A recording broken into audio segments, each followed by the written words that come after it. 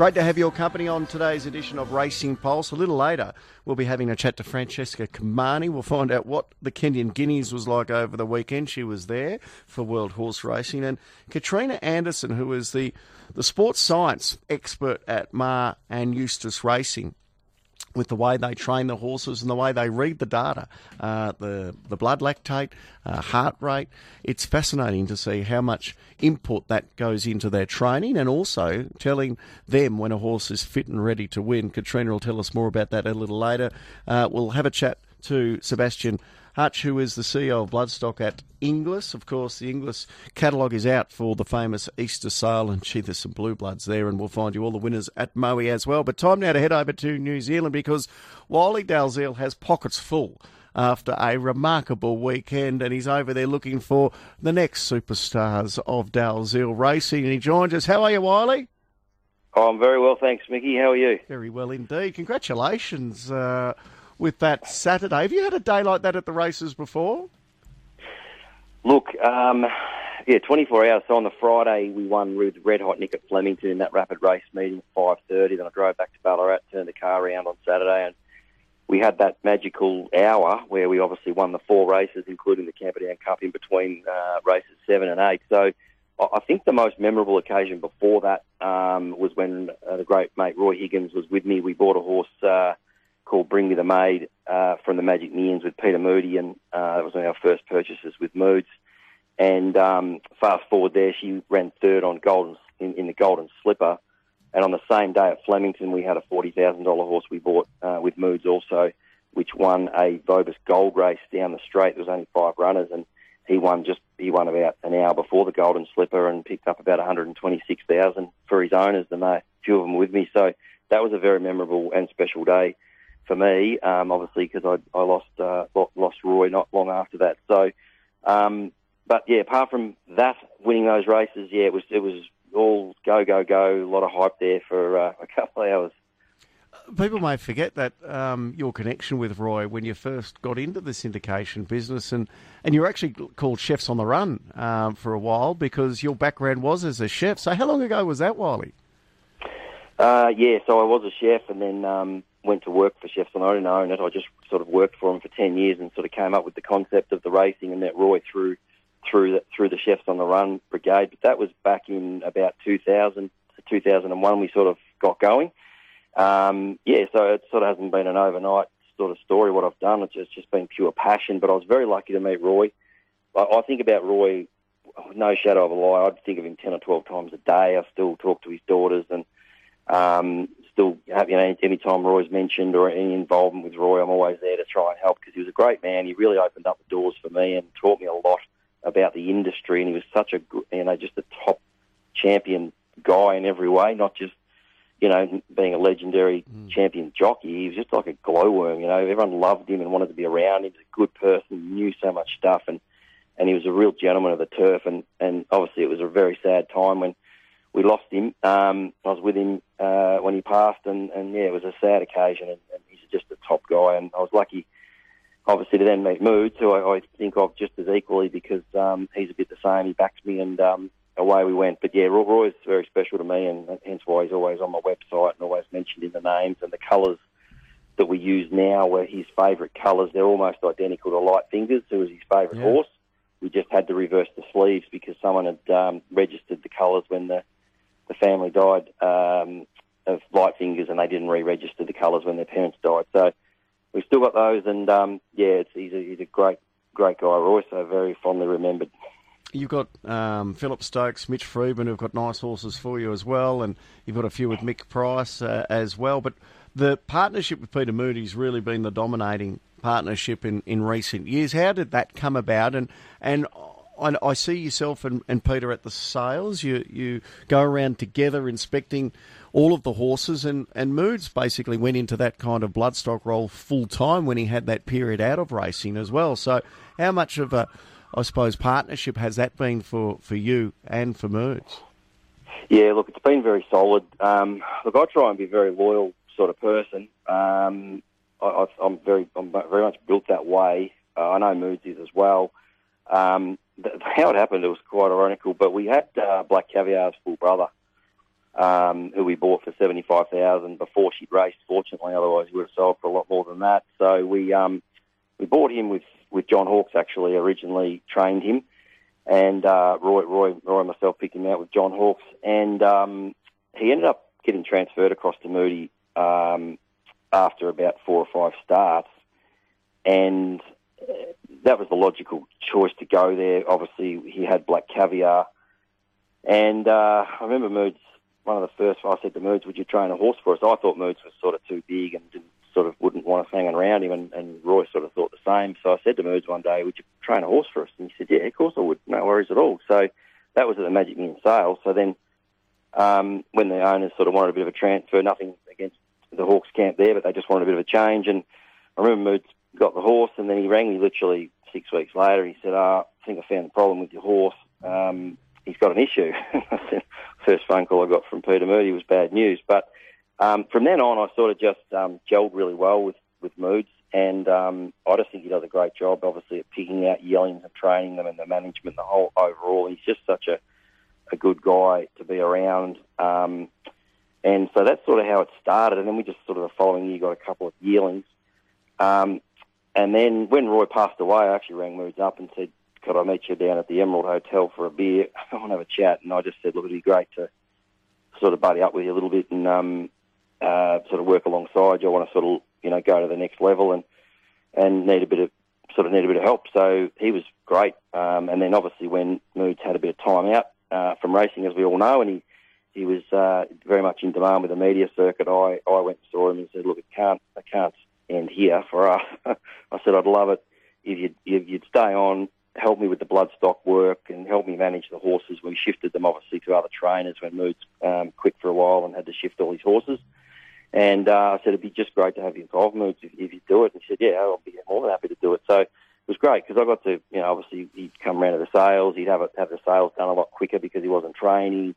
And I just really enjoyed learning from him and being around him. So we did that, and then obviously when he announced he was coming back to training, I quickly got wind of this, and I rang him and I said, "Oh, geez, I hope you're going to train a few for me." And he said, "Oh, we'll see how we go, but I hope we should be able to do that." So away we went, and then obviously I've still, as you say, Philip Stokes does a great job, and we'll certainly be buying more yearlings with Philip as we move forward from the next lot of sales.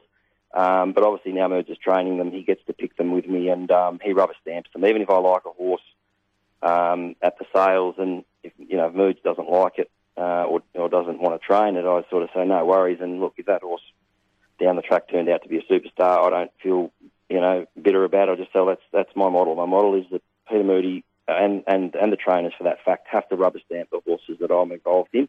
I have shares in all of them as well with the partners that I race. So it's important that we get really good high strike rate and good results. So, and they've got to train the horse, look at it every day, and get those results. So I think that's part of the key to why we're going well. Well, the recent strike rate would be quite phenomenal. And of those winners on the weekend, where does Pounding go? God, he's been a really good horse this time in, so consistent. Yeah, he's always had a high opinion of him, Moods. We didn't think he'd race as a 2-year-old. I remember when Anthony Mithen called me about him and said, "Look, Nige wants to keep this horse and myself. We like him a lot. Did you want to get involved in him?" As they know, I take shares in them, and we had a few other partners keen to get into a horse. So I spoke to the pre-trainer broker, Brad Pearson, about him. He said, "Look, I really like him, but I don't think he's a 2-year-old, and you might have to wait, but he feels like a nice miler." So he was pretty spot on, Brad. So he did end up running like 5 times or 6 maybe as a 2-year-old, but Moody had no reason not to run him, but he just wasn't quite finishing off like he could. He ran in a size produce, then you'd drop him back in class and he'd still sort of run fourth. So he's just really matured. Obviously, as you've seen, he hates wet tracks, so he was still running well on those heavy tracks. We had no choice because it was such a wet season, obviously.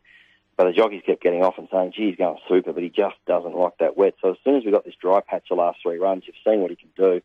But to answer your question, he probably potentially might even go to the Carline Cup over a mile, Moody said, which is a Group 3. Or if there's any more country cups coming up, he might look at those. But he's been up for a long time, but he seems to be thriving, and we're really excited about him. And Dance to Dubai is another one that's in a great vein of form, and if you can get some black type for her, she'll be a pretty valuable broodmare as well. So where does she head next? Yep, she's another good story. We paid $110,000 for her at the Magic Millions. we were going to sell her in May last year at the Broodmare sales because Moods felt she wasn't quite just getting up to the class of a Saturday City horse. The breeders and Magics were sort of suggesting, you're probably not going to get what you think you're going to get for her. So I said to Moods, we probably should pull her out and maybe try another 6 months with her because she can probably win more than what we're going to get. The owners were happy about that. We suggested that to them, and obviously she's won nearly 200,000 since that decision was made. But he's just found the key to her, and potentially there's her next assignment will be a black type race. They are looking at the Tassie options over there for their carnival. We're trying to get sort of some weaker black type, but I think there's a race in a couple of weeks at Sandown, a Group 3 might be over 1,300 that Moods mentioned she might be nominated for. But she likes the race fresh, space her runs a bit and get her to the beach for a week to 10 days between runs, which seems to be the key. So, black type for her, and if we can get that black type, then she becomes a very, very valuable mare for all of us.